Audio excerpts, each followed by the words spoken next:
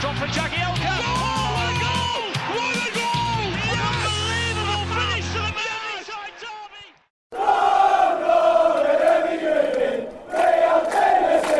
Welcome to Toffee Blue View, your source for all things Everton. I am Jerry. With me today is Terry.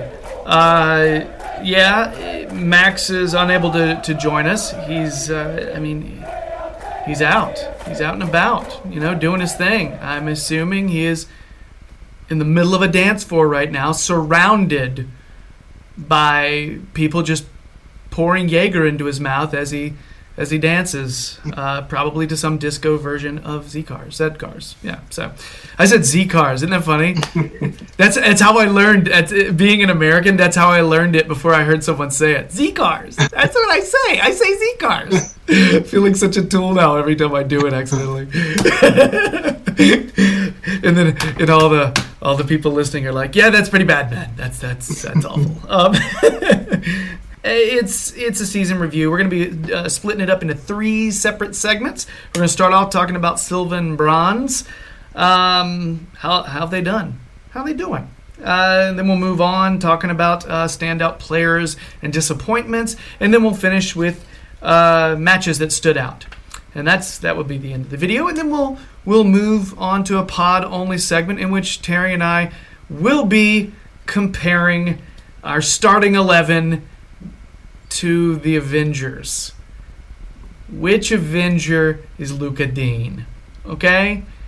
Which Avenger is Jordan Pickford? It's just the starting 11, though, because we have a pretty set starting 11 now. Okay? So, I think it'll be funny, and I think it's going to be really interesting if how many similarities we have, And I do think there's an interesting discussion to be had when we figure out who the heck Nick Fury is. So, we'll figure that out. And people who don't know what Avengers are just like, I don't know what this shit is. But that's okay. It's okay. So, Terry, let's talk about Silva. How have you felt about Silva overall? I mean, we've got a lot to discuss when we're talking about a manager, transfers they brought in, how he worked with the current squad, the people he shipped out, how were his big games against teams we should have won. You know what I mean? Like, there's a lot to discuss when you're talking about manager. Where do you want to start? I think this season we've learnt a lot about Silva, like, throughout different parts of the season. I mean, you think of what he inherited. The club, the dressing room was just toxic. Like, there was no togetherness, no team spirit. That was evident on the pitch, last season across, 3 different managers. There was players getting sent home from training. There was, players who were asking on deadline day to go out on loan and, whatnot, even the ones who didn't go.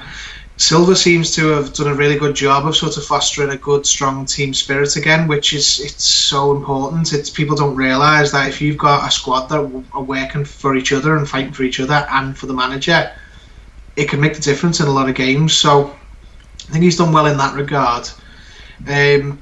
Style of play, it took a while, but he's definitely implemented his own style of play. I think it's based on a lot of wing play and a lot of little triangles between different players, and you can see the difference on the position of 8th might be the same, but if you look at there was a graphic put up on Twitter where every single metric, pass completion, attacks, every single metric for a positive football had improved greatly, and that's what you want. You can't work miracles by making slow players fast or weak players stronger, but he can implement a team sort of like formula, and I feel he's done that.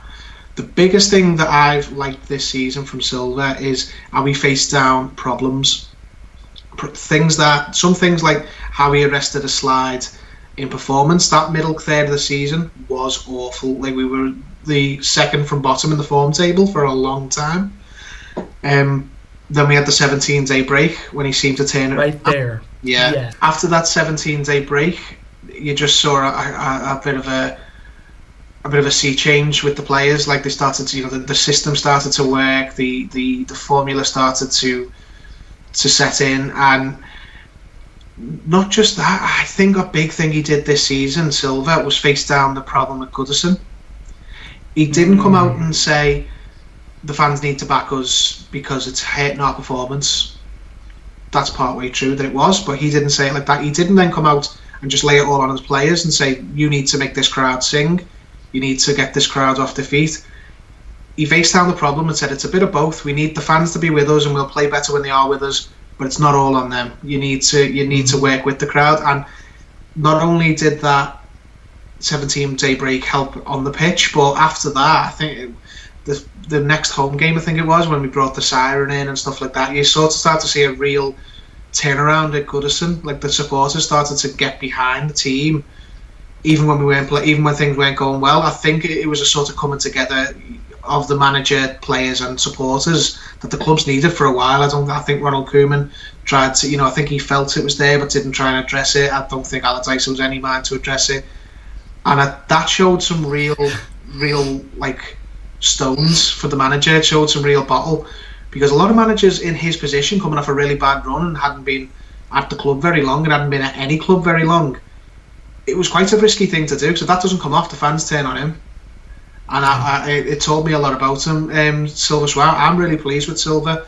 There was some things I didn't like going out the cups early and stuff like that, and the poor run in the middle of the season, but overall I think, considering what he inherited and where he started, and the fact that he made changes when he needed to and he improved things that he needed to, I'm pretty pleased with Silva. He's definitely I definitely think he's the right man at the minute. Yeah, I think if I'm going to give him if this was like a class and I gave him, an A being the best, B, C, D, whatever, I can't give him a straight up A because of that middle third. Can't do it, But I'd give him a B because, honestly, because of what I saw after that 17-day layoff.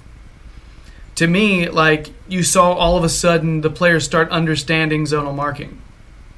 And there were far less goals off of set plays, goals against off of set plays. We clearly were working on it. You saw a manager doing his job. You saw coaching. You actually saw players getting concepts and being brought in, and it's almost like players started understanding roles. You saw Calvert-Lewin plug in up at the head of that pressing system, and you saw him pressuring those passing lanes, and you could see him doing his job. Now, not scoring goals, but he's enabling other players to do their jobs. You know what I mean? I like the fact that you started seeing an adjustment on his part around who we have. To me, that's an intelligent manager, not trying to say, hey, let's take what we have and wedge it in like this. He has certain things he likes to do, but he's being flexible here or there. Some players I do not think were his ideal style of player. I'm not completely sure that Idrissa Gueye fit what he wanted to do. You know what I mean? However, he's developed something that makes Idrissa Gueye just absolutely be essential to what we do. He's using the strengths that we have to our advantage and making everything harmonious around them. It's really intelligent football. The style has developed. It did take a while, but there is a style there now. And you know what? Well, I realize last season we finished in 8th, blah, blah, blah. Anybody who watches the football sees that it's different than last season. I don't hate myself at the end of this season to start off with. That was a good thing. But the way we approached games against the top 6 compared to the way we did it last year. Last year, Allardyce goes to Arsenal and does 5 at the back, and there's certain players have no idea how to play that system, and it's just an god-awful, depressing, and even though we lost to Arsenal earlier this season, it was still a better performance than that day. Still a better performance, and we didn't even have cohesion really yet. But we're starting to see it now. And what's going to happen is he's going to start bringing in these pieces. And this is going to be I saw on Twitter, somebody said this is going to be the first time he's had a second season at a club since he was at like Estoril. That's a big long gap of time for him. Just, I don't know. My imagination is doing somersaults right now because it's like, imagine what the man can do, because he did come back. Everybody was kind of like, at first they were like, I don't know now. We had that one bad break with one bad bounce, and all of a sudden we just are shit. And we felt like it. You know what I mean? It was, we were kind of like, you know what? We're still going to be patient, but this is just not boding well. Well, then again, we talked about how thin our squad was. It was thin. It was really thin for that moment, probably contributing to our results, but also players figuring out what the hell they're working with, and Silva figuring out who the hell he's working with. You know, I'm really excited about what Marco Silva has brought. You know, and you know what? People can bring inflatable snakes all they want. Bring them on. You know, I'm fine with that. You know, I don't give a shit. I honestly, I've enjoyed the play this season. I love going up against a big team and just punching them right in the mouth and going, I don't care. I don't care what you have on your shirt. I don't care. You know, I love that.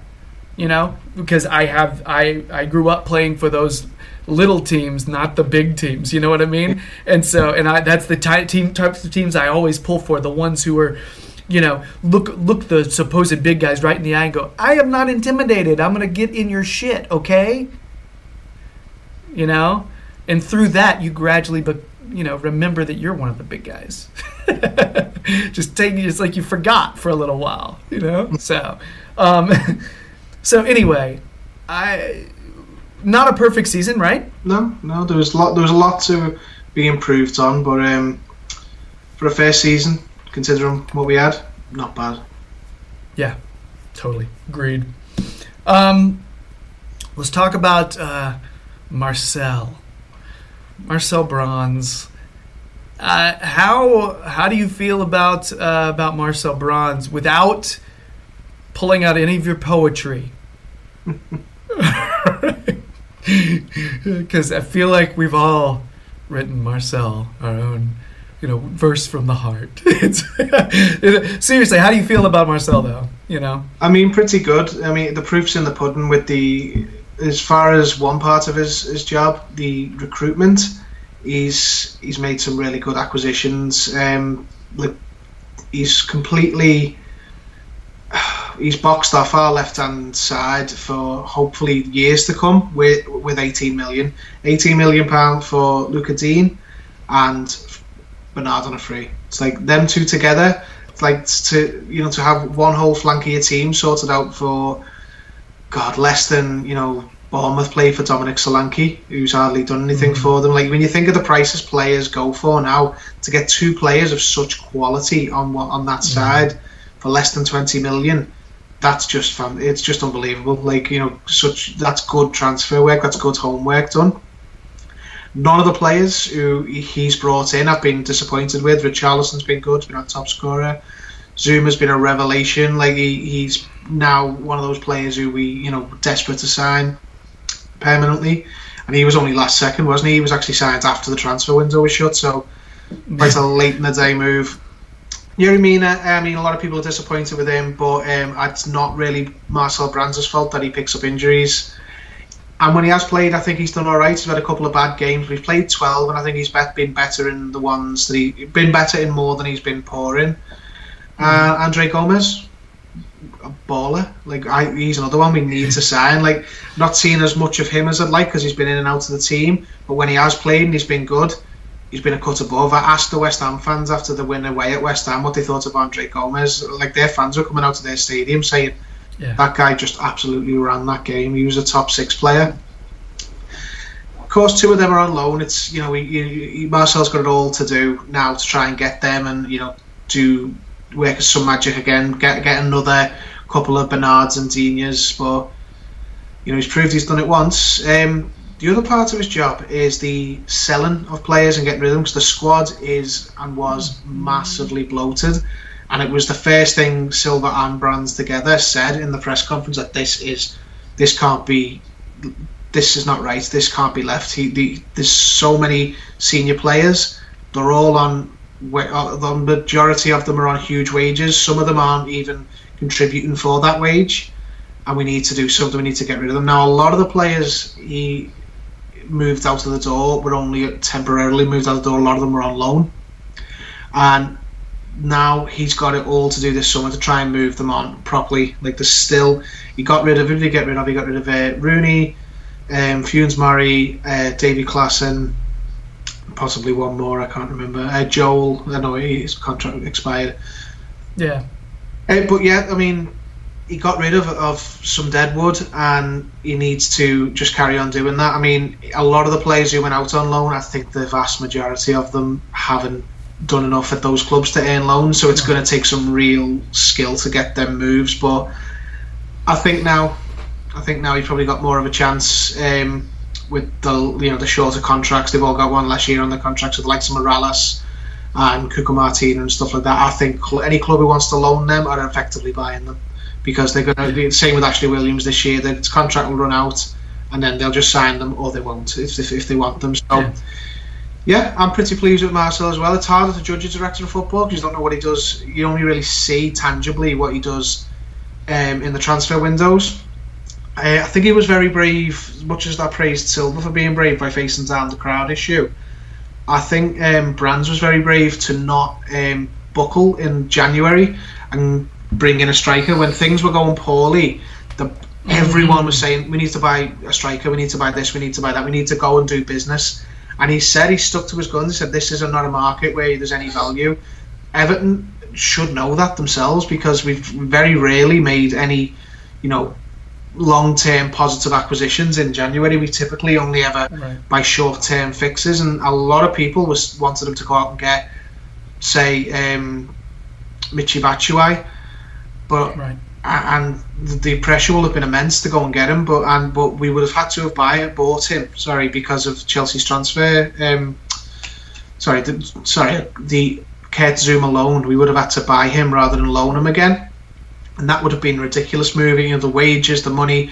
He said no. He stuck to his guns. He rode the storm and said, I can understand the temptation, but it will not help long term. Look at last season. We're now trying to move on Tosin. He didn't say that, I'm sure, but look, there's no value in this market, and he resisted it, and he said, we're doing all of our work for the summer, and hopefully by August we turn around and go, yeah, that was worthwhile, because look at the players we got. If we'd have brought in players in January, we might not have got this player or that player, and they're a lot better than they would have been. Yeah, I think you look at a lot of these players that we had signed that were on way too high wages, just way too high, and the idea of being able to sell them and move them on is just really low likelihood. It just doesn't happen very often.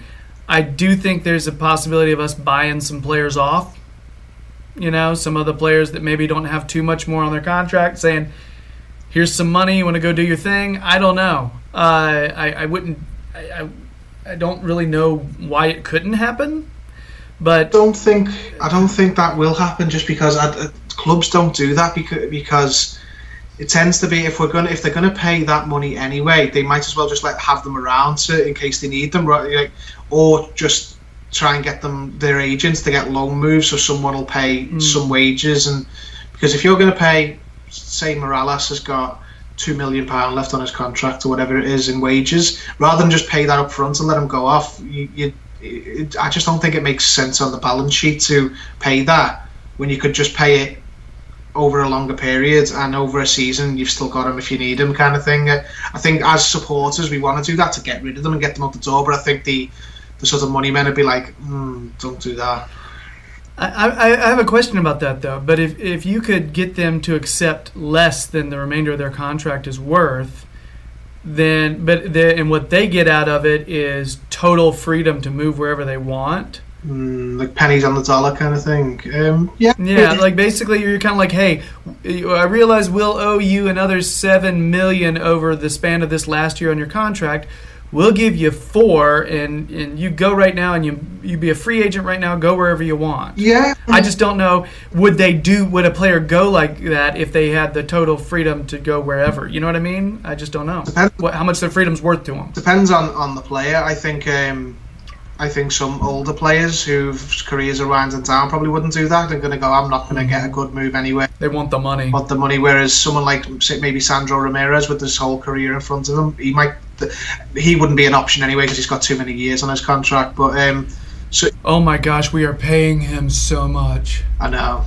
But to be honest, I can't, just quickly on that one, I can't even be angry at the club for that one. He looked the part. He looked like... I was so excited about that guy. I just have so much... I read that one really wrong.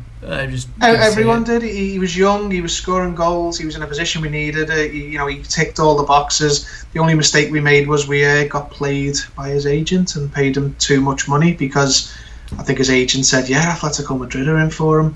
And then we paid him lots and lots of money to not go to them when they probably were never in for him, because if they're in for him, there wouldn't have been an amount of money we could have paid to get him.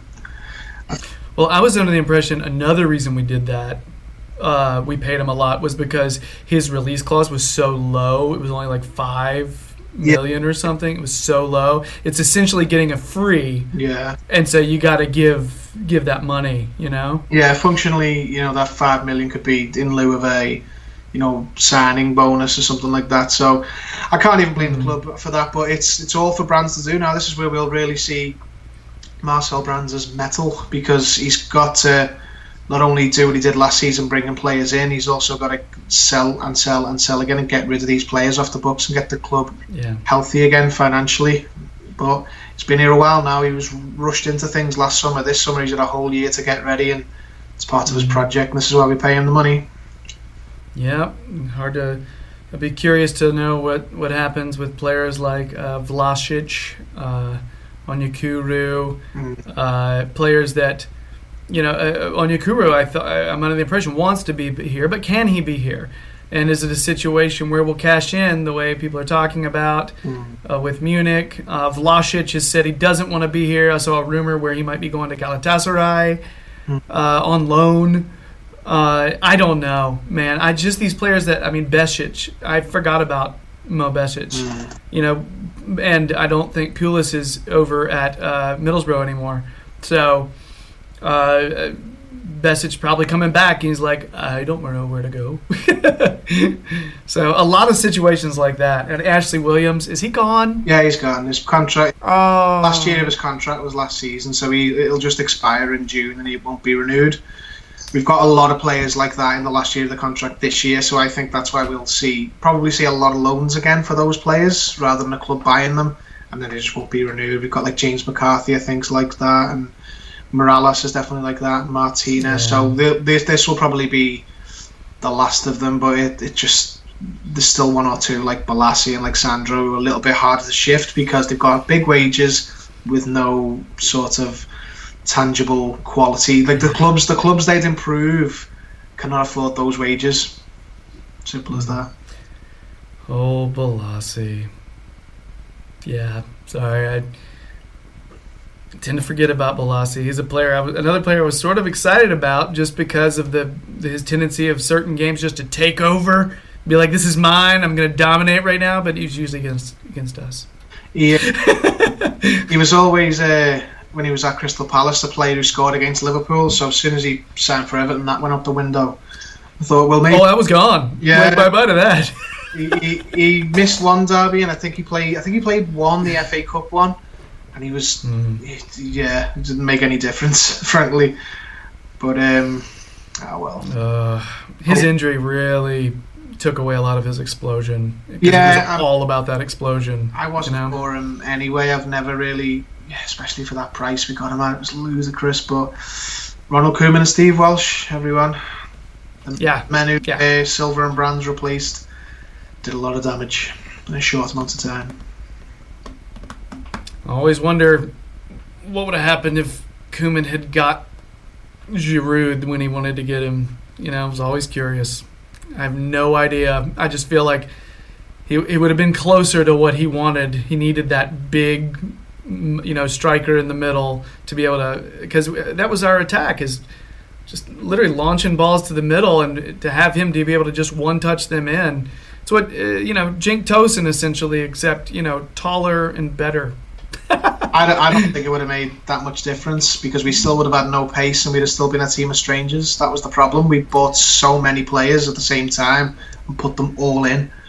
Like that first game against Stoke, when you think about it, like Klasan, Sigurdsson, Rooney, Sandro all made their debut. I think Keane, Pickford, more than half the team were playing first Premier League game together, and we won. Shows why Stoke went down, didn't it? But yeah. Pretty clearly. That's funny, the fact that all those players made their debut. That's really funny. Yeah. Just a lot of slower players that needed to be surrounded by faster players. Really, you put them all on at once though, and yeesh, it's like molasses. Ugh. All right, so that is our Silva bronze review for the season. I'd say for the most part we're feeling pretty good. I think we're feeling like we're in good hands, which is cool. All right, so we'll move on to standout players and disappointments, ? Right after this break. Here's a catchy tune.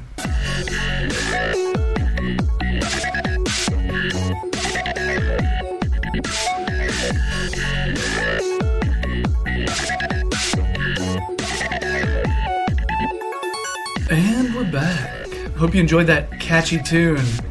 Yeah, it was super catchy.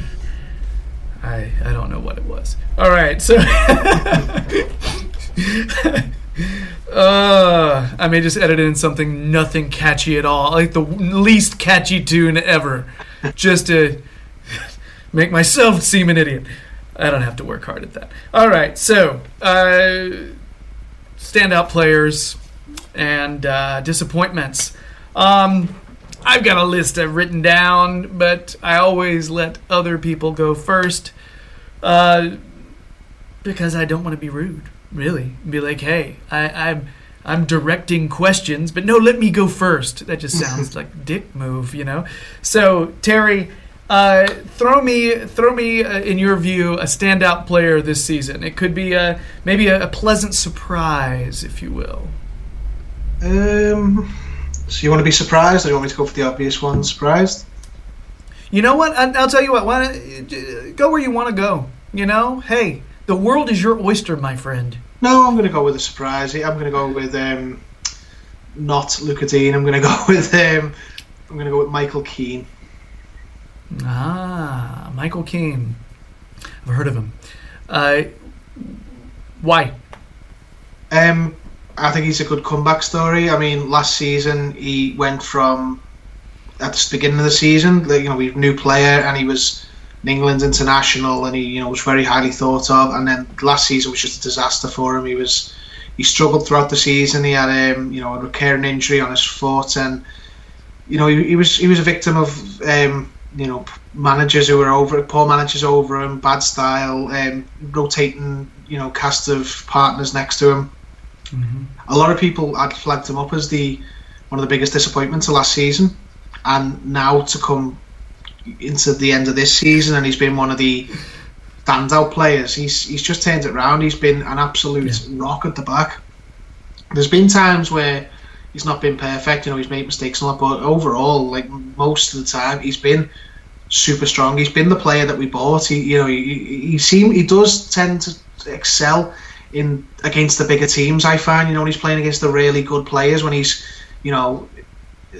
having to defend like a lion, he's having to throw himself in front of the ball, and he's having to win, his battles. It's the only games he seems to not perform as well in is when it's, Everton, you just have the ball, you just have all of the ball, and then we see what we can do. That tends to be when he struggles a little bit, because maybe it's a concentration thing, I don't know, but he is up there for the most improved player this season. He easily on a lot of people's get rid list last summer, and now I don't think he's anywhere near anyone's. He's one of the key players in the team, and it goes to show of the 3 senior centre backs, not including Jagielka, 3 first choice centre backs we've had this season. How often has he not been involved in the combination? It's always been Keane and Zuma, or Keane and Mina, and then it's I think once we had Zuma and Mina, and then it went straight back to Keane because he was the linchpin at the back. He was the stability. So he's one of my standouts for this season. Yeah, I think he led the team in aerial, duels, and clearances, which kind of plugs into, he was brought in by who? Mr. Moneyball. All right. Steve Walsh Moneyball. All right. That was one of the reasons why, he was sitting there. He was all about stats. So it doesn't surprise me that Keane is great at clearances and aerial duels. It doesn't surprise me in the least. He was the most consistent performer in the back when it comes to center backs. However, he did get to play more than the others, which might explain his numbers being more inflated than theirs, if I'm going to be fair. I think he is a more intelligent passer than he's given credit for by a lot of people. I do think sometimes it takes him a while to turn. There's a little bit of a quickness thing with him, whatever. Good surprise, though. I agree with you completely. That is a very good surprise to start off with, because I didn't see that coming at the beginning of the season. Did not. I don't think anyone did. I mean, I had faith that he would be better than we'd seen, but he's really turned it on, and let's not forget that his last-ditch tackle against Mo Salah in the Goodison Derby pretty much saved football for the season and stopped winning the league. You're welcome, world. Thank you, Michael Keane. Oh, that was beautiful. So Michael Keane, that's a good one. Can I just say that I was, as far as every one of our signings, except I can't say Mina is a surprise or a standout player yet. I think he'll get there. He was maybe the signing I was most excited about. But I can't really. However, every one of the other signings has adapted well, has looked strong, and so instead of naming them individually and having a separate discussion, it was just an impressive showing from that group. Yeah. And if Mina doesn't get injured as much as he was this season, who knows? Mm-hmm. But, I mean, Zuma, obviously, a rock in the back, gave us more speed in the back, which was nice to have, more speed and quickness from the center backs. Gomez is a damn general, all right? And beard club for men representative, which is nice. Bernard, who, is one of the more fun players to watch. He gave us one of those people who can weave in and out on the back and actually take somebody on the end line. I don't see him as an enormous goal threat. I just don't. I do feel like he's a creator. He creates chances, and that right there, something we needed desperately. Consistency. His interplay with Luka Dean on the flank is just it's beautiful. And Luka Dean, all right, who had, I feel like, one of the biggest tasks of anyone, filling Leighton Baines' shoes. All right, I mean, the guy is great in the air. He's a fantastic defender. He's an intelligent combination player. He's not one of those players who weaves in and out like with on the dribble, but he just passes moves and he just combines well with other players. He's exactly as advertised. Exactly. When I watched tons of video of him, when I heard we might be signing him, he's exactly what I expected. It was so nice. So I guess the surprise is it translated. And the other thing I didn't realize is how good his service is. It is pinpoint accuracy. So good. All right. And I didn't know he could do that.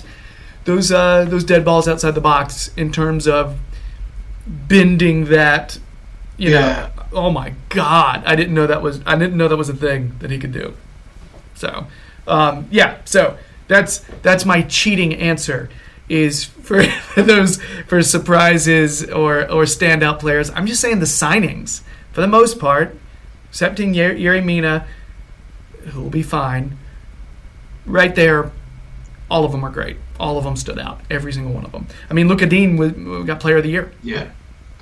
Brand new. That's crazy. Yeah. Said in the previous video about testament to brands. Every single player we brought in was great. Like varying levels of great, but none of them were poor. Like it's just, and frankly, I just think that the money that was spent was finally well spent after under Walsh and whatnot. Even the better players we bought, we overpaid for a lot of them, but all the new players we brought in, like Luka Dean and Bernard and all that, these players, if we were to sell them now, would cost huge amounts of money because they've been so good.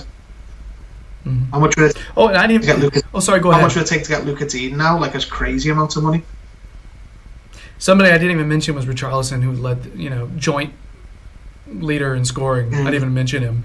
And the fact that he started on one side, moved to the center, moved to the right, he adapted, adjusted, stopped flopping all over like a friggin' land-bound salmon.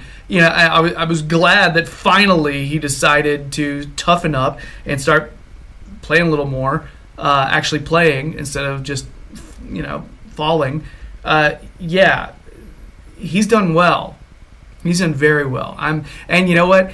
We have a Brazilian national on our team who has a cool little celebration dance and does lots of videos with Neymar and shit. That's a little personal geek out I like.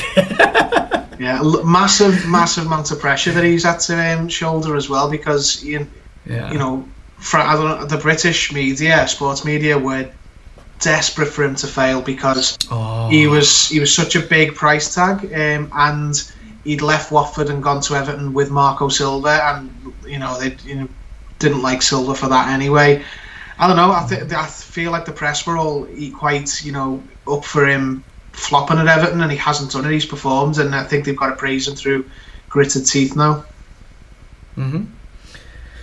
Now, I also want to add for a good surprise the number of clean sheets that Pickford presented us with, which was great. Mm-hmm. Good surprise.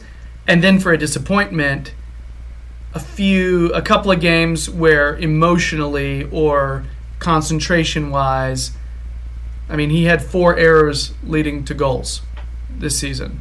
All right? So, the good with the bad with Pickford. He's young. Well, you've read my mind, because he was going to be my pick for a disappointment. Are we doing the disappointment now, or we can mix them up, man? This is like Thunderdome, man. There's no rules. It's all right. Yeah. No. I'll wait. I'll do. It's okay. I brought him up. I brought him up in this. I think there is a surprise in that he did present us with some solid performances and give us some clean sheets, which part of that is due to him, but a big portion of that is due to defensive, formation and style really starting to take over. So I want to give it joint credit on that. So you were going to go disappointment, and I agree with that too. The fact that he sort of individually lost us some points this season. Yeah, you look at the summary he had, in the World Cup, he had a massive moment in, a few massive moments really. The big save against Colombia, the penalty shootout win. He should have gone into this season really and became the star at Everton. He was, lined up. Everything was in place for him to become Everton's star, the England keeper, the sort of hero of that World Cup run that got the whole country up. And this season, he's just his worst traits have been more prominent than his good traits. He's cost us points. You touched on it then. I can think of two off the top of my head. We should have drew against Liverpool at Anfield, but for the mistake there, the mistake against, the multiple mistakes against Newcastle, we should have won that game. We should have drawn against Liverpool. We lost both. That's 4 points. If we get another 4 points, we're in Europe. Not as simple as that, because there's other games that other players have cost us, but it's like it's ridiculous. Like there's the goal, one of the goals, the key goal. I know they scored a lot of goals, but the key goal against Tottenham at home was Pickford's mistake when he's running out between him and Zuma. Now Pickford can see the player, Zuma can't. That's on Pickford to deal with. Zuma can't see the man behind him, Pickford can. There's been times this season where he's been a liability, Pickford. He's been, consistent a lot through the season. But it's like you're meant to be the star Everton man. You're, the big profile, England #1. You should be adding points to our season, not taking them away. A top keeper, which Pickford is and has the potential to be. A top keeper earns you 10 points in a season. He doesn't cost you like multiple points especially when we're on the precipice of sort of on the borderline for a European place and stuff like that. If you're going to finish 10th or 11th like Watford did, anyway, it's not a big deal. But if you're trying to achieve things, then you need to be better than that. Pickford is a big player with a big ego, and I like that. But he needs to back it up and learn when to, bring his arrogance out and when to get his head down. And that's something he's had to learn this season. And I hope he takes into next season. So he's been my big disappointment, if I'm honest, for this season. Pickford could have been the man this season, and he's not lived up to it. I think he went into the season overconfident based on the World Cup, honestly. I think you go into it, you go into a season like that. I don't know. Sometimes you go like that. It prevents you from really gelling with the rest of the team. You go in, you almost, Billy Big Britches. I have no evidence that he's like that at all. It's just something that I could see that. And his performance at Newcastle. It's just one of those things where this is where we're at as a club, though. All right, we are purchasing and bringing in young game changers. All right, they're young, they have immense potential, and they're going to do a lot of amazing things. But Newcastles are going to happen. There's going to be slip-ups, there's going to be inconsistencies because they're still young. And that's where we're at as a club right now, because us buying polished, finished articles is really hard to do. Because a lot of those polished, finished articles want Champions League. And that allows Dortmund to get these really amazing players for, like, not much money. Because people are like, yeah, I'll go there. I can play a little Champions League and, yeah, I'll play for you. Torgan Hazard, a little bit of change. You know what I mean? They did not pay much for him. It's ridiculous what they paid for him. All right? So, but that's just where we're at right now, though. Because English clubs, #1, English clubs, the prices are inflated for us because of Sky money, because of the TV money. Mm-hmm. It's just the way it is. All the prices are hyperinflated. When I think about how much Huddersfield made last season compared to what Valencia made last season, Valencia made less than Huddersfield. All right? Big difference in quality there. But that's just the way it is. So everyone's going to boost their prices for Premier League teams. But the Champions League players, they want to go to Champions League clubs, and that's the way it is. So we're going to have these players that are going to make these immature mistakes. There's going to be immaturity. It's going to be there. Or players that maybe haven't played for a while, like a Gomez. We bring in a Cadillac type player who's going to have some injury concerns. Mina didn't even play very much for Barcelona the season before. Mm-hmm. So maybe there's a very good reason why he had injury problems. So it's just the way it is. So Pickford, there was good and bad. Yeah. Right? Oh yeah. Tremendous save against, was it Salah in the derby, the Goodison derby? Yeah. Another big, him and Keane. You're welcome, world. Just saying. It was nice. That was the one that Max preferred his save, actually. Yeah. I think I preferred it, to be honest, considering the amount of stick he got for the first one. I mean, stick off us is one thing, but stick that is a very fair reason too. Stick off them different. Like, shame about those little arms in it that stopped you winning the title at Goodison Park. Yeah. Whatever. It's fine. I'm going to go ahead and say a disappointment for me this season because I was expecting a lot bigger things from him. And as a person, seems like a good guy. Jink Tosin. Jink Tosin was a player, came into the season. I actually thought he had a pretty solid game against Wolves. Combined well. I think he got an assist. I feel like he got the second assist, to Richarlison. And it's just a shame as the realization hit me that he's just better in a 2. Teams running a 4-4-2, having an additional striker to help out, or someone playing immediately behind, as a second striker. Just giving him support because he just does not seem to fit what Silva's trying to do, and that's a shame because I do think he's a quality striker for someone. It's just a shame it's not us. It doesn't seem like it's going to be us, So I was a little disappointed with that. Not with his personality at all. He seems great. No, I agree. I came into this season thinking he was going to kick on and be the central player in amongst that front three, and it just doesn't seem to work. I think the league sort of doesn't suit him. He's not fast enough or strong enough. He can't bully players or outpace them. I think finishing wise, he's brilliant. I think give him a chance in the box, he finishes it. But it's just players. He struggles to get away from players. He struggles to dominate players physically. Just doesn't seem to suit him, the league. But as an actual footballer, I think he's a good player. I think he's got an eye for goal. But we just don't play the style that suits him, or in a league that suits him. But for me, I would agree with that. I think the league is a big issue for him. You watch him trying to, on one of our goal kicks, Pickford's goal kicks, watching him trying to body off center backs who are, let's be frank, I feel like Premier League has the biggest center backs in the world, all right? Tosun, who's like 6 feet tall, I think, not super tall for a striker, all right? He's trying to, push them off. He does not win aerial duels in those circumstances.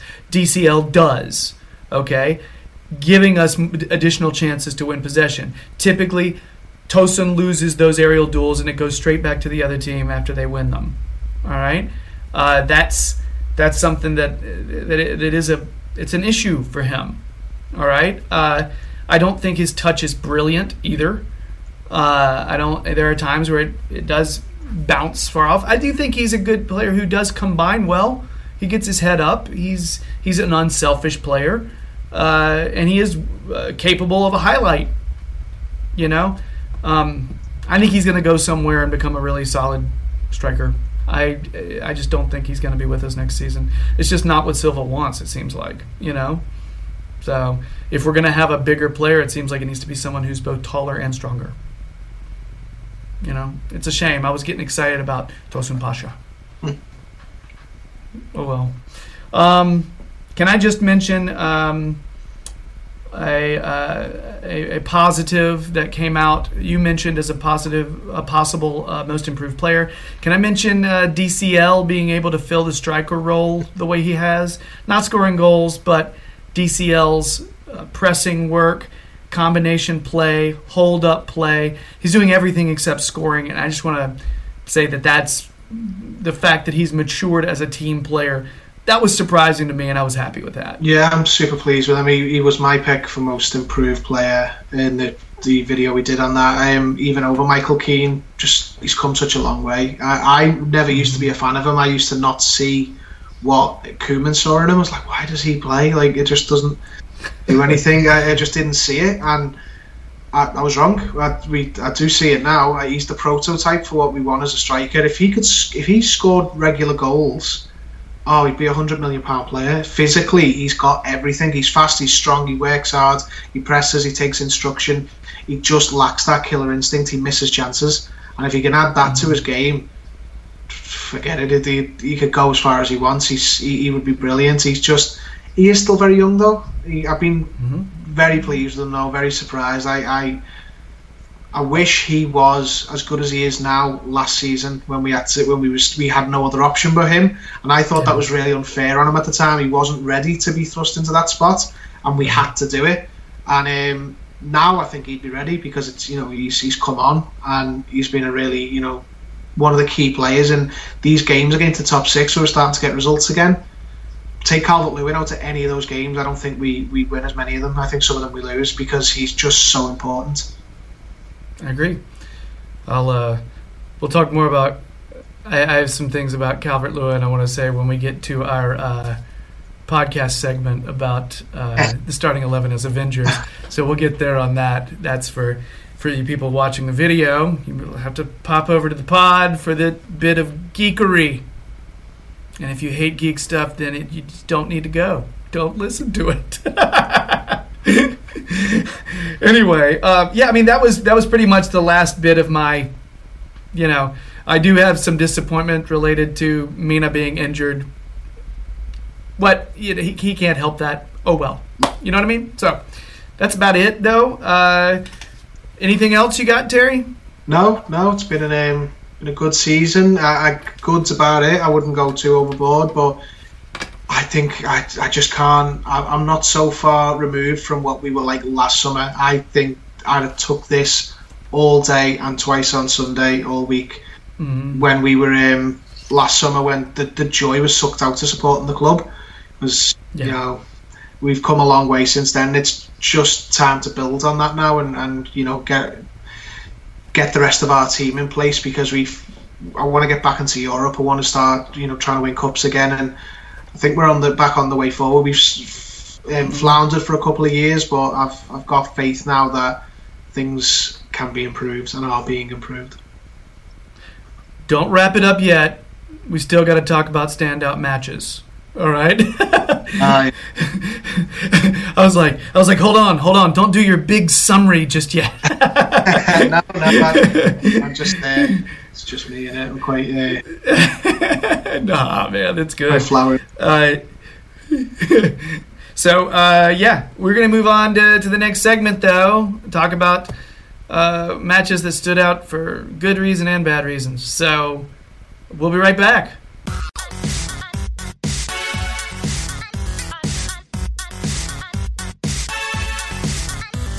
And we're back. After that delicious melody that was dropped to us by... hope you enjoyed it. It really says a lot about my views on life, my philosophy, my approach to the universe. I hope that was really a good song. So, matches that stood out to us. For low points, I got to be honest, I had no problem just listing a shit ton of low points. Certain results that were just really not great. However, once I started really looking at the results list, I started remembering some happy feelings. So I've got equal amount of low points and high points, I think. So, Terry, you want to start with a low point or high point in terms of matches that stood out? And you're probably going to be saying a lot of the stuff that Yeah, I mean... So there's going to be some overlap. I think I've got two of each. So I'll start with one low point, and it's quite an obvious one. It's the Anfield derby. Okay, I wrote that down. It sucked the ass. What's your next one? Let us never speak of it again. Next one is... Do you want me to say the next one or actually talk about the... Yeah, that's up to you. I didn't even... I was just like, Anfield Derby, let's go. No, it's really up to you. If you have something you want to say about it, go ahead. In short, we played well. It was bullshit that we lost. They were so lucky. It was an individual error, and they acted like they'd won the World Cup and then pretended that we act like we win the World Cup if we beat them. So that's right. I'm really glad that we could stop them from winning the league at Goodison Park. That's right. Yeah, the next one, the next negative. I'm done with everything you said. I have nothing to add. Go to your next one. Millwall in the Cup. Oh, shit. I wrote that one down, too.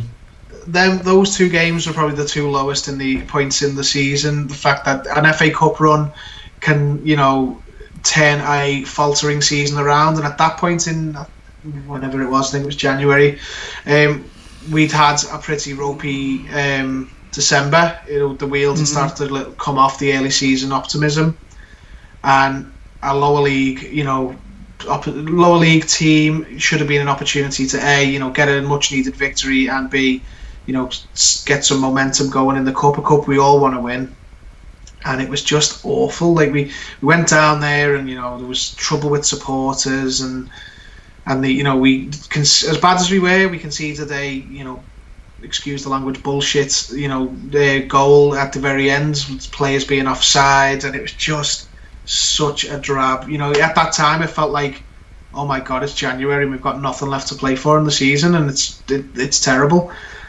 Wasn't one of their goals with their hand? Something like that. I don't know whether it was offside or what.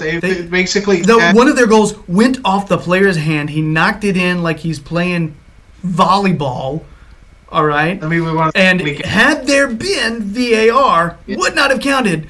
But it's only there for certain teams in certain stadiums. But the thing about that was, at that time, even if we'd have won, we'd have gone to the next game, and I didn't have much confidence we'd have got through, no matter who we played against, because we were so poor at the time. And it was a weak time. You're right. It's the biggest black mark on Silver's season, is the poor performance in the cups, and I would expect next season, considering the steep learning curve that it was for him, that we'll start to see some stronger teams in the cups, because I think he realises if he wins a cup here, then he's got credit for a long, long time. He's going to, be seen as a hero, because it's something that the club need to address, need to get that monkey off our back. We've been good enough several times to win a cup, and we always seem to just beat ourselves like this. To go out to Southampton and to Millwall, it's just real low points, real kick in the guts at a time when things were going poorly anyway. So they're my two lowest points anyway. The two that had the biggest impact on supporters on the season, I think.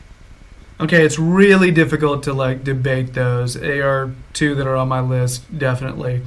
I wrote a bunch more down though, just because I dwell in pain.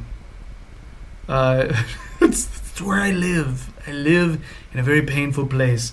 I have to mention the 1-1 penalties lost to Southampton in the other cup, just because I didn't get to watch it. I was having to listen to it on Everton radio as I was getting to my oldest son's practice, and I put it over I put it in the car, and me and my son were listening to it, and it was just, it was just crap, right? I mean, to lose like that to Southampton at Goodison, right?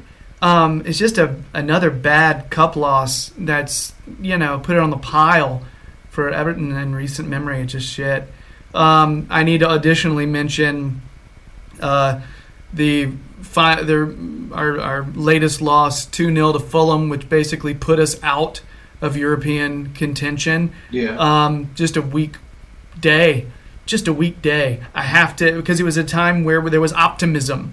We were feeling good. Yeah, we were playing really well, and Fulham were already relegated. It was just a baffling defeat, and it was so important considering the European race at the time. I think we were in the box seat at that point, and that was one of the poor ones. I can't argue with that one.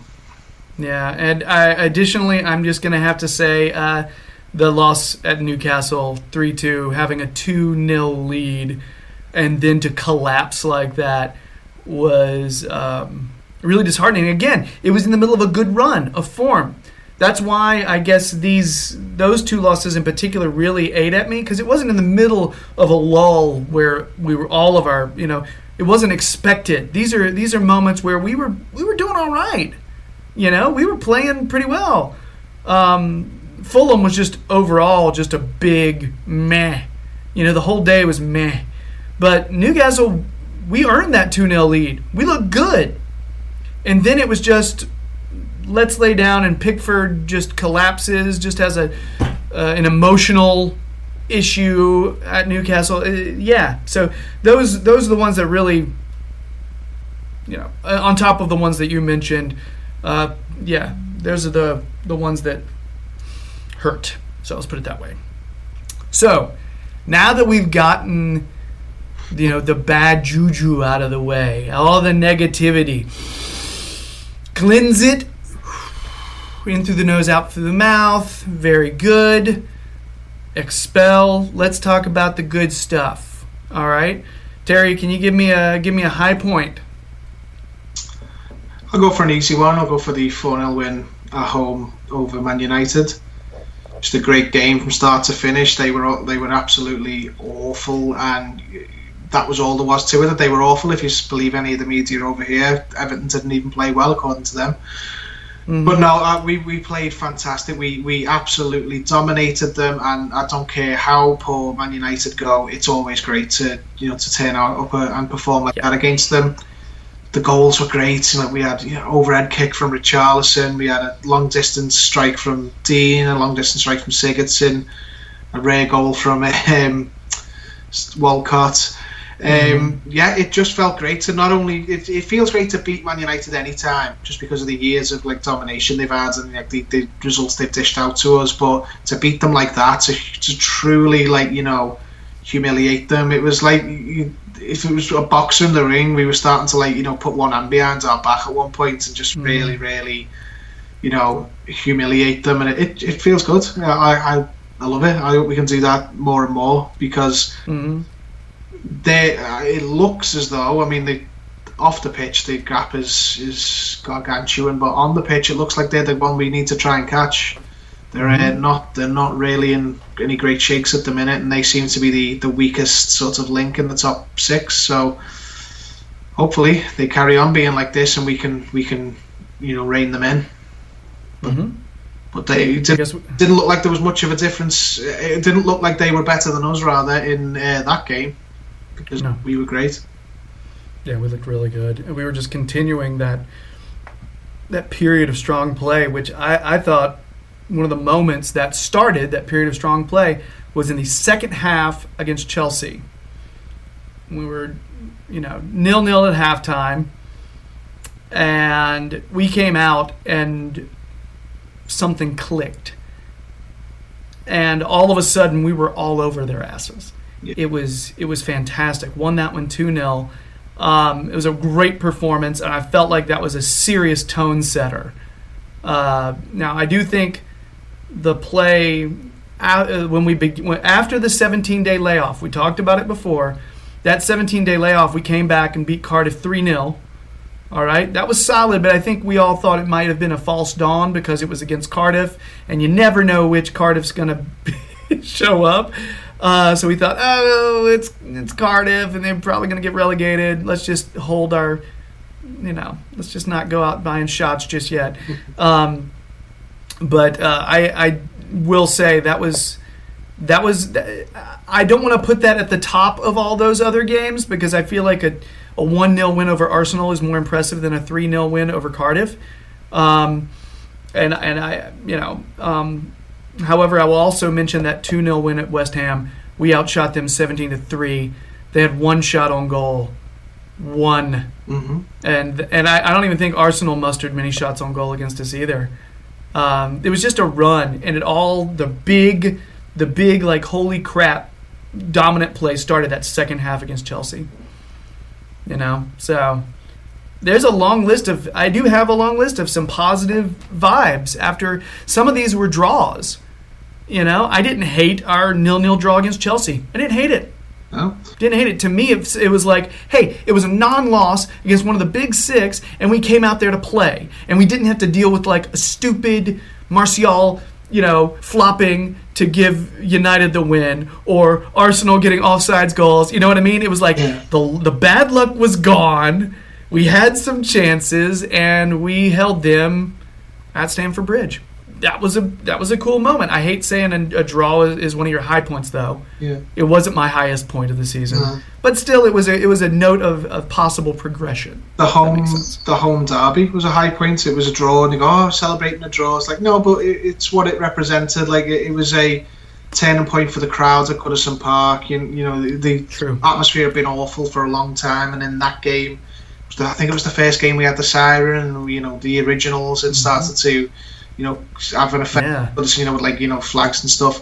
I was like, this is the way it should be. This is the way it was, and it's gone away for so long. And look at the difference it makes. Like Liverpool, make no mistake, were an absolutely unbelievable team last season, and we matched them blow for blow in that game. And ultimately, in their last 10 games and Man City's last 10 games. Man City won 10, they won 9 and drew 1. Guess where they drew? Mm-hmm.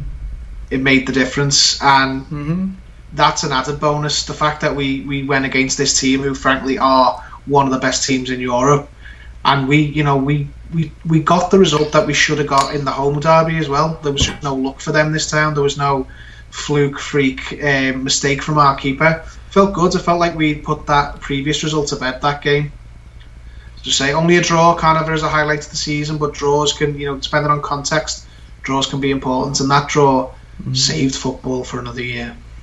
Yeah, and I continue to maintain that the more opportunities you get, the luckier you're going to be. You know what I mean? You give yourself opportunities to be lucky.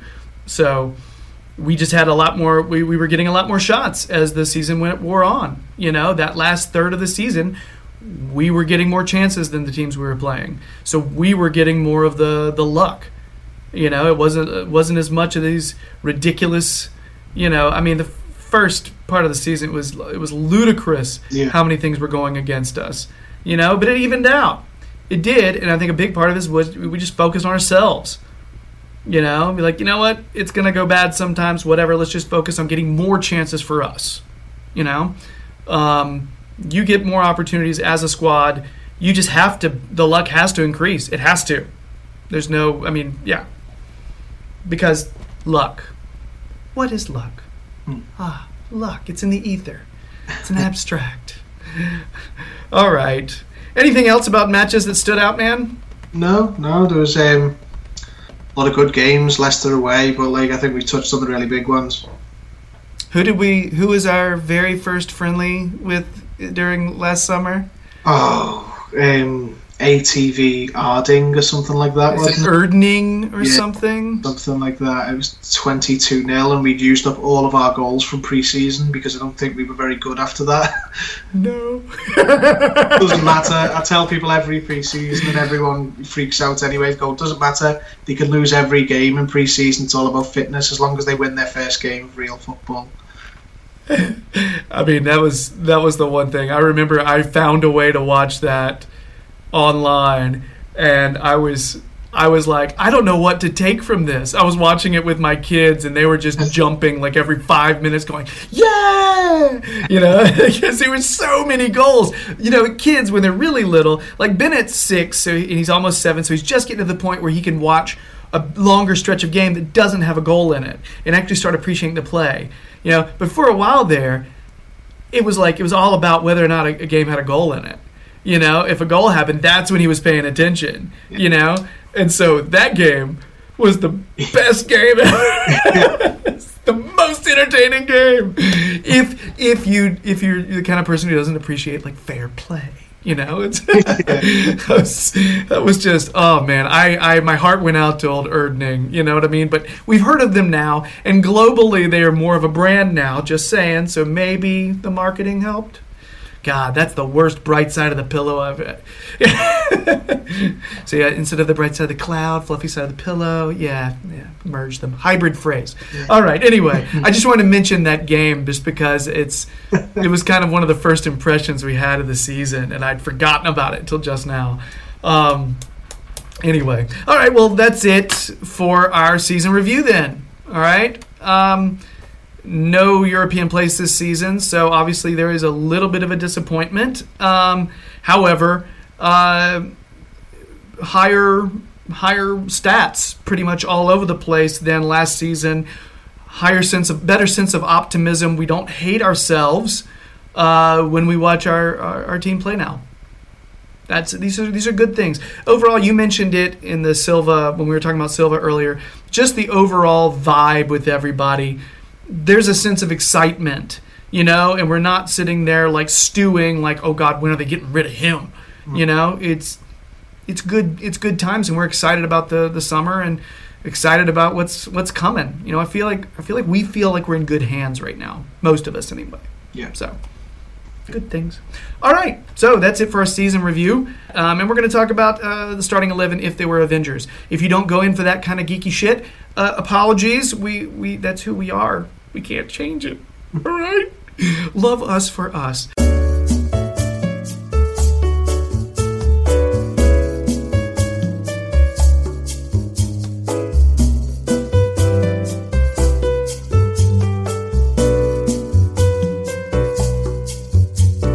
And we are back. So what we have going on with this segment is for the geeks. So if you're not a geek, you probably want to go, I don't know, go do shots of Jaeger or something, whatever non-geeks do. I wouldn't know. What we're doing is we are taking the starting 11. Everton has a pretty accepted starting 11 at this point, the 11 strongest players at their positions, and we are comparing them to Avengers, because all the kids right now dig the Avengers movies. Endgame is out. I haven't seen it yet. No spoilers. Spoilers, sweetie. So that's what's going to happen. All right. So we'll start with Terry, just because we always do that. I think we could end up having some similarities, a lot of similarities. I'm going to say early doors that we're probably not going to have a lot of overlap. I don't predict we will. No, is that right? Okay, I guess we'll see. I don't know. So Terry, if you want to go ahead and go ahead and start us off. However, wherever you want to go, let's hear who the Everton Avengers are. I'm going to go with Luca Dean as Spider-Man. Luca Dean as Spider-Man. I did not see that coming. All right, so yeah, why? Why is Luca Dean Spider-Man? Because Luca Dean and Spider-Man are both the fresh-faced new additions to the team. They're really well liked. They're really important, but they don't realise how important they are to the team, and they are a big part of the future of the team going forward. Yeah, I mean, I think that makes sense. That makes a lot of sense. I didn't think about it like that, but it definitely makes a lot of sense. So how should we proceed on this, Terry? Should I give a corresponding Avenger for Luca Dean, or a corresponding player to Spider-Man? I do the equivalent superhero. So who have you got Spider-Man as? All right. Okay. So I've got my Spider-Man, for the exact same reasons you just gave for Luca Dean, is Dominic Calvert-Lewin. DCL is my Spider-Man. Young, doesn't always accomplish the objective that he wants to accomplish. Is not always one of the main spearheads of the attack. However, but one of the things he does is doing his job allows other people to do their jobs, and I think that's one of the things Spider-Man does really well. Also, DCL, like Spider-Man, tends to disappear at times. Yeah. So Terry, you wanna go ahead and move on? I've just thought, I think I've got two that will cross over with you, so I'm going to do them two next. Okay. Captain America is Seamus Coleman. Yeah, I do have that as well. I do. Yeah. I didn't even think about it. It was really quick. The leaders, the inspiration of the team, the one they all look to on the field. And sometimes they struggle because they're not as powerful as some as the opposition, or they need some of the bigger hitters to come and help them. But overall, they're the captain of the team, the focal point of the team, and they're both the oldest. Yeah, and for the exact same reasons. A leader rules with his heart and his instinct. Just kind of makes sense. Additionally, I would add one other thing that Sheamus doing his Forrest Gump down the sideline, as Max likes to say. He always does the Forrest Gump line with Sheamus. Sheamus running down the sideline with reckless abandon just completely reminds me of Cap, like going into a fight, just not even thinking about it, just going and just mindlessly running through there. So I'd say that I am so with you on that. So what's your other one where we've got some overlap, probably? Thor is Gylfi Sigurdsson. Yeah, I had to go Gylfi with Thor. Yeah, the big hitter, the one they turn to when they need strength, has a major impact on damaging the opposition. And let's just get it out the way. His middle name, Gylfi Sigurdsson, is Thor. How could you not? I've got that as well. Pretty much had to do that one. Yeah. And his shots, his just like long range, just thumping shots from distance. Immediately the first thing I think of is a thunderbolt every time. And so Thor dishing out thunderbolts. Yeah, it's hard not to go with that. It just makes sense to me. So anyway, okay. So there's the overlaps. Now let's start getting a little back to the variation. Terry, who do you have next? I'm going to go with the Hulk being Andre Gomez. I am a little surprised. Okay, so Andre Gomez is the Hulk. Why is Andre Gomez the Hulk? Because on occasion, he can be the most powerful member of the team, and he can be the one to get them out of trouble when they need to, but he's got a really, really bad temper, and sometimes he's a detriment to the team rather than a help to the team. It depends on the circumstance. So he's equally as helpful and harmful to the team at different times. For the exact same reasons. It's funny, like, because of the personalities of these characters. For the exact same reasons, I have the Hulk as Jordan Pickford, someone who seems to be almost entirely ruled by emotions. Can sit there and can be huge in games for you, just giving you everything you need, all the power you need, and then sometimes his emotions will cause you to take an L, and put you in worse trouble than you were in the beginning. Newcastle, there's an example of that. I love that. That's just as fitting. It could really be either that, really, couldn't it? Yeah. So, who do you got next? Bernard is Doctor Strange. So Bernard is Doctor Strange. Why is Bernard Doctor Strange? Well, they're both magicians. Let's be honest. Yeah. I like that a lot. That's clever. Yeah, they're both masters of their craft. They both are really important to the team, but are very understated. Like on the face of it, you don't realize how important they are. But Doctor Strange has been absolutely vital to the last two Avengers films. Like how the story plays out, and yeah, I just don't think any more needs to be said other than both are magic at what they do. Yeah, I'm on board with that. I think that all that makes sense. I don't actually have a Doctor Strange on my list. Do you have a Bernard? I do. Who's Bernard? For me, and this is not having anything to do with height whatsoever, Bernard is Ant-Man. It is. It so is. Yeah, and it's mainly because of Bernard's ability to get in and explore tight spaces.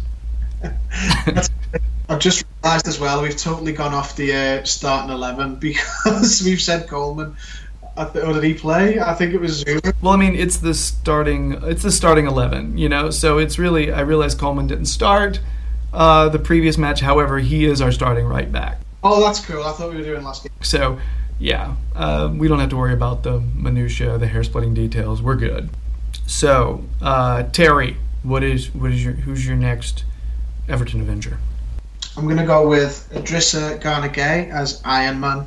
Idrissa Gana Gueye as Iron Man. Why is Gana the Iron Man? Because Iron Man says in the second Avengers film, he goes, I just build everything, pay for everything, organise everything. The whole team can't run without Iron Man. He facilitates everything. The Avengers are Iron Man's team, and I think, although he's not the leader, it's the same with Idrissa Gueye. Without Idrissa Gueye, none of the other players can do their stuff anywhere near as well. Iron Man is the glue that holds the Avengers together. That's really and good. I think Idrissa Gana Gueye is the glue that holds the Everton team together. I have a different Iron Man. My Iron Man is someone who is flashy, like Tony Stark. It constantly seems like he's in the spotlight. There's video of him doing his thing all over the place, just like Iron Man. Doesn't seem to really hide from his celebrity. And is quite powerful. And this is one of the reasons why my Iron Man is Richarlison. I knew it. But I got to be honest, Harry. I really like your reasons for Ghana being Iron Man. I think that's really well thought out. So, who's next, man? I'm gonna go with Star-Lord. It's Yerry Mina. Yerry Mina is Star-Lord. Now he's not a starter, right? No, but it's it came to mind because they're not, front and center members of either of the teams, and they've both got like a sort of silly, attitude towards things. But when the chips are down, they've both, they both played for the team themselves, but in a limited capacity compared to the others. Yeah. Okay, I see that. Okay. I've got, for me, like Yerry Mina, if he's anybody, he would be, Groot. Similar height and often injured. Yes, that's even better. All right. So who's next for you, Terry? Okay, I'm gonna go with Kurt Zuma is Black Panther. Kurt Zuma is Black Panther Because he's super fast and super strong, and that's all I can think of. Fast and strong, and that's all. I mean, that's a good reason. And he comes from a very, very wealthy place. One being Chelsea, the other being Wakanda. Oh, Terry, I like that a lot. Chelsea as Wakanda. I have a different Black Panther. My Black Panther is Idrissa Gueye. Yeah, I think Idrissa Gueye, the last time I watched him play, the commentator was comparing him to a big cat, the way he was just attacking the ball and constantly tackling everyone. And so immediately, just his athleticism, speed, aggression, power for his size, just immediately made me think of Black Panther. I think an argument for the same reasons you mentioned about Doctor Strange earlier, you could possibly make an argument for Doctor Strange, also for the facial hair reasons. Who's next, man? I'm going to say Michael Keane as Hawkeye. Okay, so why? The importance of each member to their respective team is understated, and it's only really noticed when they're not there. Yeah. Like Hawkeye, whilst not being the most flashy of the Avengers, is important to the team on a sort of security and confidence level for the rest of the team. He's one of the weaker Avengers, but he's needed. He's crucial to the team. When things have been down, he's got them out of a hole. Like in the second film, takes them to his little farm out in nowhere for them to regroup. Michael Keane made some last-ditch tackles, and the same thing when the opposition's been hitting the Everton defence hard. That's good. My Hawkeye, I'm not sure if I like my reasons as much as I like your reasons, but I've got my Hawkeye as Luka Dean, mainly because I think either the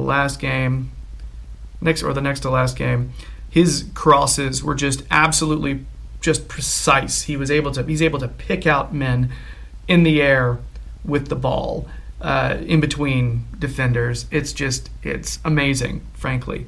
And his absolutely precision dead balls outside the box, the way he's just curving them perfectly into the corner. For me, and he's not one of the loudest guys. He's more just an understated guy. He just kind of allows his play to speak for him.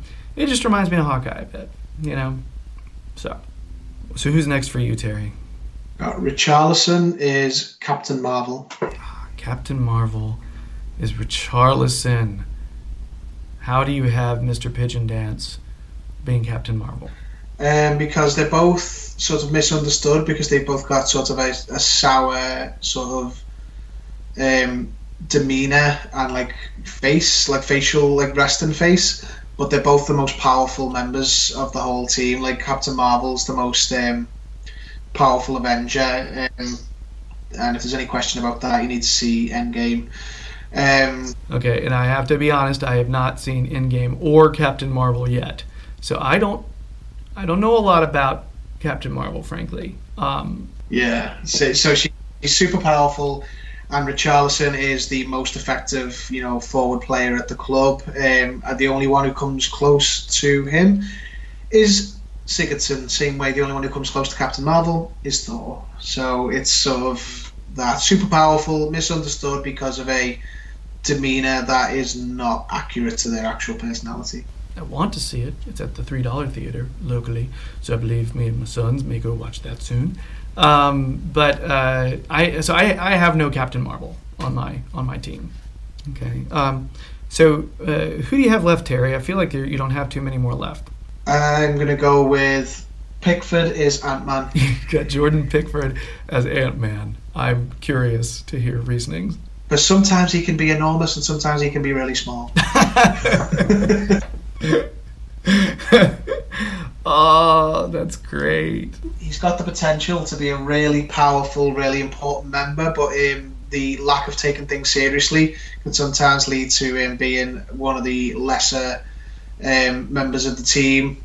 And yeah, Ant-Man has been at times when he's huge, he can be really powerful. Sometimes there's lack of seriousness really hurts him, and that's, I think, applies to Pickford as well. No, that's good. No, that's thoughtful. It's funny and thoughtful. The total package, Terry. Well done. So Terry, you got one more starter. Calvert-Lewin. Okay. Calvert-Lewin is War Machine. And why do you have DCL as War Machine? Because they're both effective, they're both strong, but they sort of don't get the credit they deserve because focus is pulled a little bit away by other players. Like you've got Richarlison as Iron Man, and yeah, I just think hard worker, powerful member of the Avengers, but doesn't get the limelight because of the other characters. Also very disciplined because he's in the army, very hard working. I would say for the exact same reasons that you have DCL as War Machine, I have Kurt Zuma as my War Machine. Let's see here, who else? I think that's it for you, man. I've got two left, I believe. I've got Michael Keane as Falcon, mainly because he's like Sheamus's right-hand man, or maybe we should say left-hand man. He's always right there beside him. So he's just like Captain America. He's always right there with Captain America, and that just makes sense. That adds up. It's proximity. On your left? I just watched that one, so I get that reference. I understand that reference. He's literally on his left. Yeah, he is. And additionally, I have, and so this is maybe my weirdest one, I have Andre Gomez as Black Widow. Mainly because you don't really know where his allegiances lie, You're not sure with him being on loan, where he's coming from, where he's going, what's going on with Andre Gomez.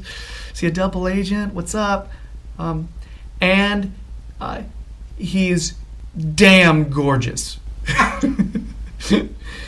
You know, so yeah, he's gorgeous. That's great. Really quick, Terry, who is Nick Fury? Silva, Bronze, Mashiri? Which one of those three? Gotta be Mashiri, hasn't it? He's the head man. No, Mashiri's more like Odin, isn't he? Like he's the top guy.